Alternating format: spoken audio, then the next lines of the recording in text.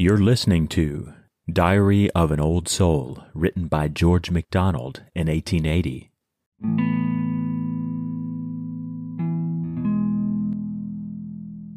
We are a shadow and a shining.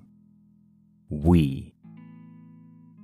One moment, nothing seems but what we see, nor ought to rule, but common circumstance.